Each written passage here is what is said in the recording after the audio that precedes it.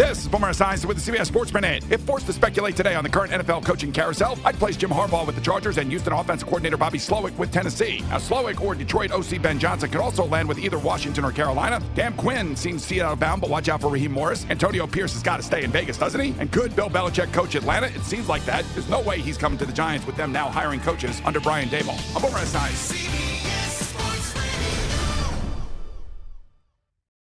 Nerds. Today's episode is sponsored by NerdWallet's Smart Money Podcast. Get your head in the financial game with smart investing and budgeting tips straight from the nerds. NerdWallet's experts will set future you up for success. With dependable, fact-based insights, no financial misinformation allowed. Learn how to save on your summer vacation, find your next credit card, or loan for a big purchase, and invest in your next index fund. Make smarter decisions in 2024. Follow NerdWallet's Smart Money Podcast on your favorite podcast app.